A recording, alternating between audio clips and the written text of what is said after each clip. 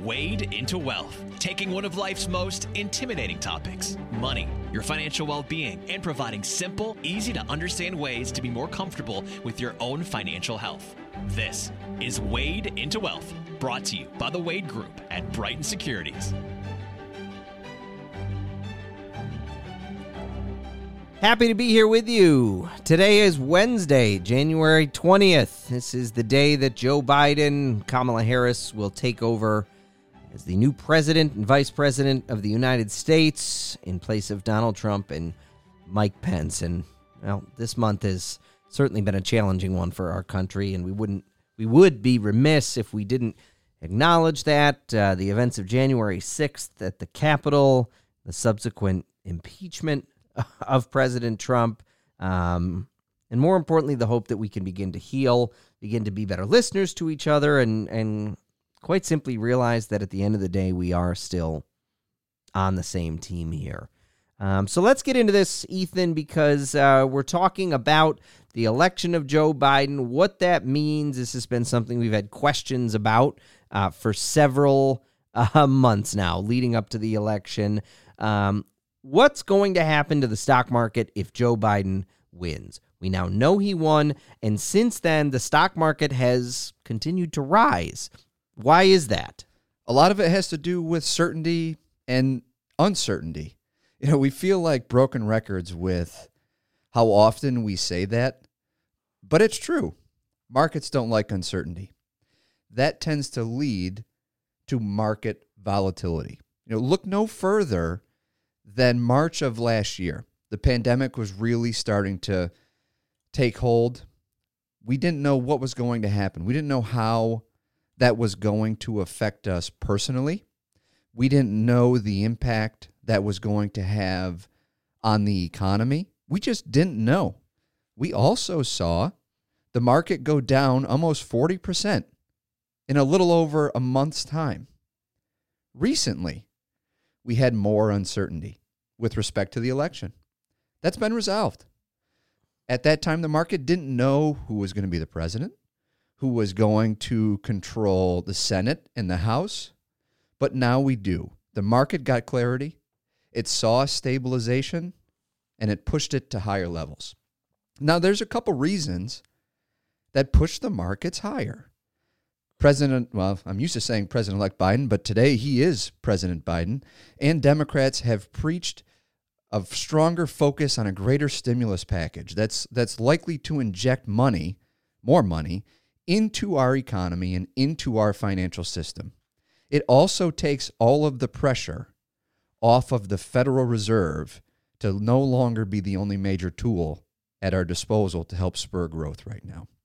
You also have someone in President Biden who has made it very clear that addressing the pandemic is a major priority and that there will be a greater emphasis to bring that to an end. Now, not everything's roses. It's no secret that the new administration will be seeking to increase taxes and regulation. But for now, markets are more focused on more money being pumped into the system, more money getting put into the hands of the American people, and the hope that we can get this pandemic under control to revive our economy back to pre-pandemic levels. Yeah, and I think the uncertainty part's the most important thing there. And when you have a pandemic, there is just uncertainty. There's so much of that. And when there is taxes, there's regulation. That's nobody loves that. Nobody wants to pay more in taxes. Right. But that does not lead to the kind of uncertainty that is in play with this pandemic. So some good points, and let's go a step further on this now. Historically, we have seen the best market returns when there's a president from one party and a split Congress. If you go all the way back to 1940 and look at this, meaning the House of Representatives and the Senate controlled by different parties, which makes sense. This is the checks and balances. This is part of what the Founding Fathers were looking for, that one party or one group would not have the ability to just make rules without being checked from time to time. Nobody has a blank checkbook, and you can imagine why that is something that has led to more favorable returns in the markets. Right. Earlier this month, we had the Georgia runoffs, which now we know that the Democrats swept, meaning the Democratic Party now has control of the White House, Senate, and House. The market still responded favorably. An interesting thing was that as we were coming up to the end of 2020, one thing that we were seeing is that President Biden had won the election, but it seemed that markets were favoring the fact that Republicans would still retain control of the Senate. That didn't happen. So did it surprise you that markets responded favorably with the Democratic sweep? Well, what we have in this case is similar to what we already mentioned, although it was something I was interested in, and I think something a lot of us were watching, especially when we saw a positive result the day after the presidential election in November. The markets did respond favorably to that, but there still was this question of, well, what about Georgia? And in my mind, this is just in my own mind, I thought initially, well, maybe there'd be a split, but then I thought, well, no, either the Republicans are going to win both seats or the Democrats are going to win both seats. And I didn't know what would happen, but I think what that has resulted in is that it has given us a greater sense of certainty in that this is what we know. We know that the Democrats having the ability to control the Senate likely means that there will be greater stimulus coming through. And I think more importantly, look, both for the stock market, for the economy, just for the state of things right now, in all honesty, the most important thing is bringing the pandemic to a halt. Right. Yeah, and fostering more unity through this country. One thing that we've seen a lot of, and it's not uncommon at all, is that there's an assumption that since the Republican Party is the more conservative of the two parties, the one that tends to seek lower taxes, is it true that the Republican Party is one where the stock market will and tends to perform better in if they're in power? Is that truly the case, or is that just something that we tend to think in our mind? Well, let me ask you a question first. Is how many times did you get this question, or have we had this discussion with people in the last several months? Too many to count. Yeah, and it's a legitimate question. It's a legitimate concern, and I think so much of what leads to that is that you have each party saying that if the other one wins, the world's ending. Right, yeah. You have that. So you have that being said, but then, there is a lot that gets picked up in the media, and this drives me nuts, and I'm going to go on a little bit of a tangent here. When you look at places like CNBC, where everything they talk about is about a trade or is about, well, this is, you can buy this here or this looks undervalued. And they do the same thing with politics when they are trying to make, well, this is what's going to happen if so-and-so wins. The reality is that we don't know. Right. Is that we don't know what is going to happen.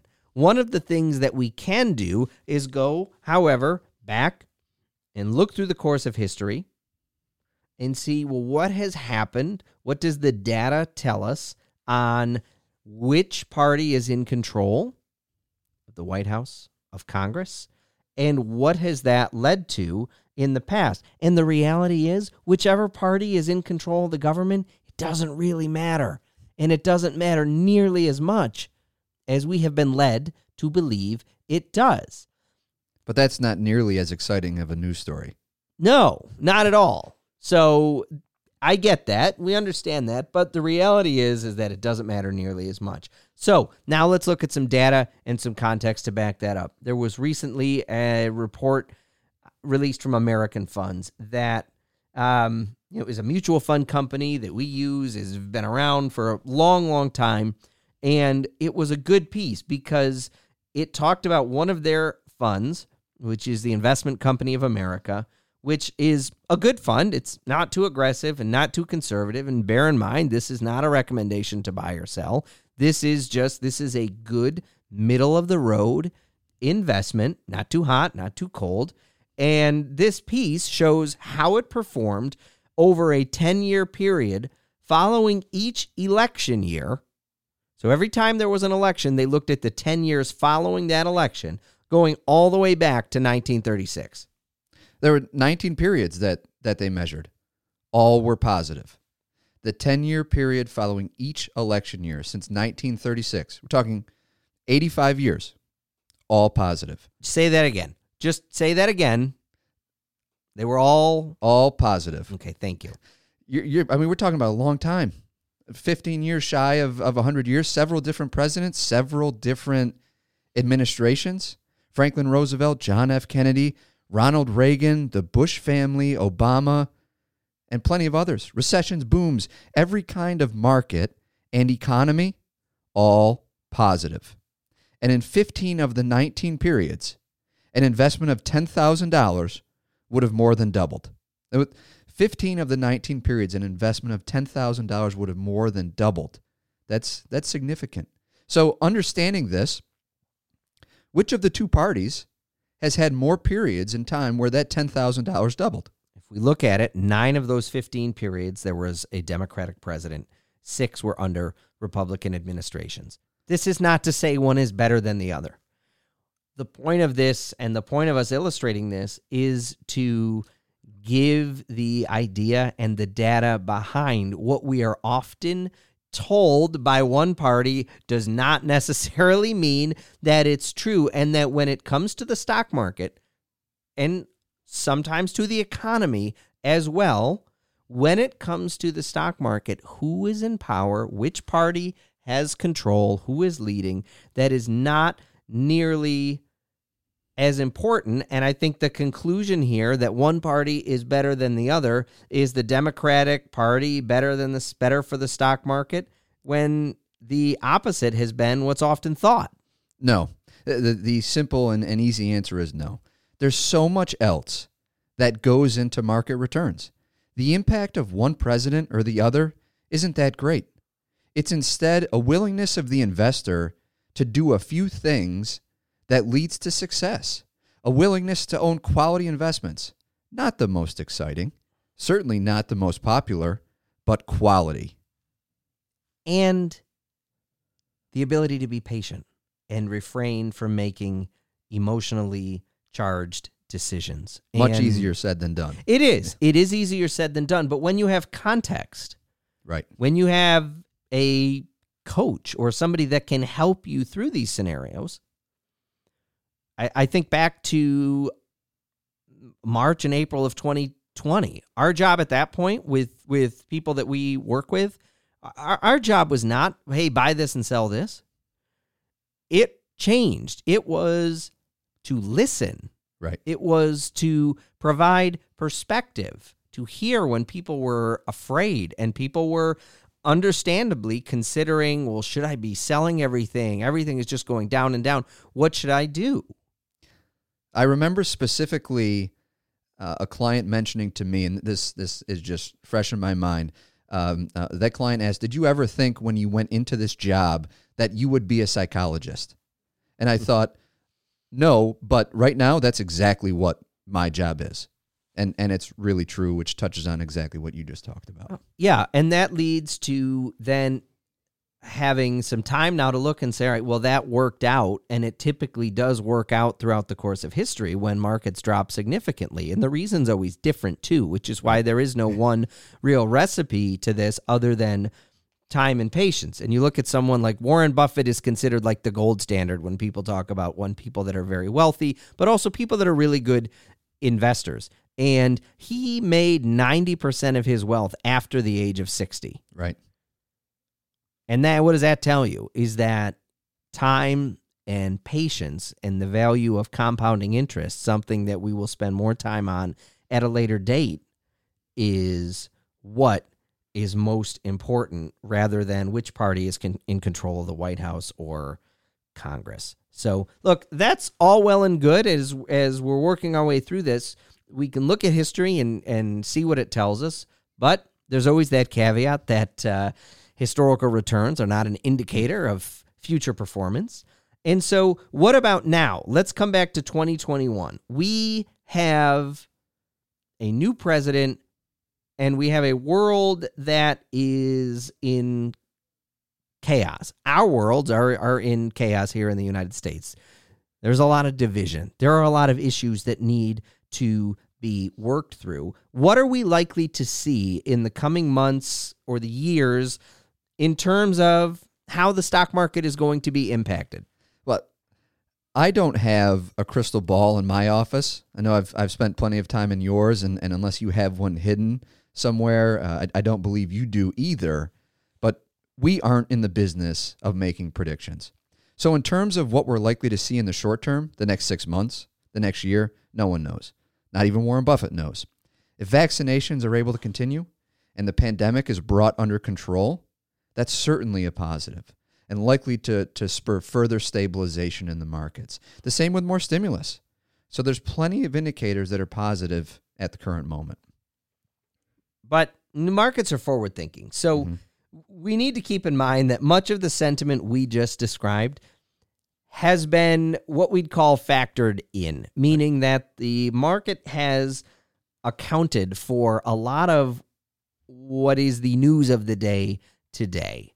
And, we've gotten the question, well, what's going to happen at the inauguration? I'm concerned the market's going to drop. The reality is that a market drop today is not going to be because there was a change in who the president is. Right. There would be another circumstance. Often that circumstance is something to do with uncertainty, but it's often factored in. The market is very forward thinking. So there's not a way to tell in the short term. Best prescription here, cue up the broken record. Own quality investments, have patience, remain from emotionally driven decisions. Those three things are much more likely to predict success than who resides at 1600 Pennsylvania Avenue at any given time. Yeah. That has been what we have learned thus far from history. That is likely to continue to be the case. So as we wrap this up, we have a new president, despite what we've seen and heard from the past year from each side. We've learned from history and seen over the past several months, this year has indicated the stock market itself is not nearly influenced as much as we are led to believe. And to be honest, at this moment in time, we have greater issues than how the stock market is doing based on who the president is. Hopefully, we are able to continue to heal and live with empathy, with kindness, with understanding. I know those are all three things that you can improve upon. So this is a good place to leave it. We will be back next week, but for now, we are so thankful that you are here to join us on this journey to financial wellness on Wade into Wealth.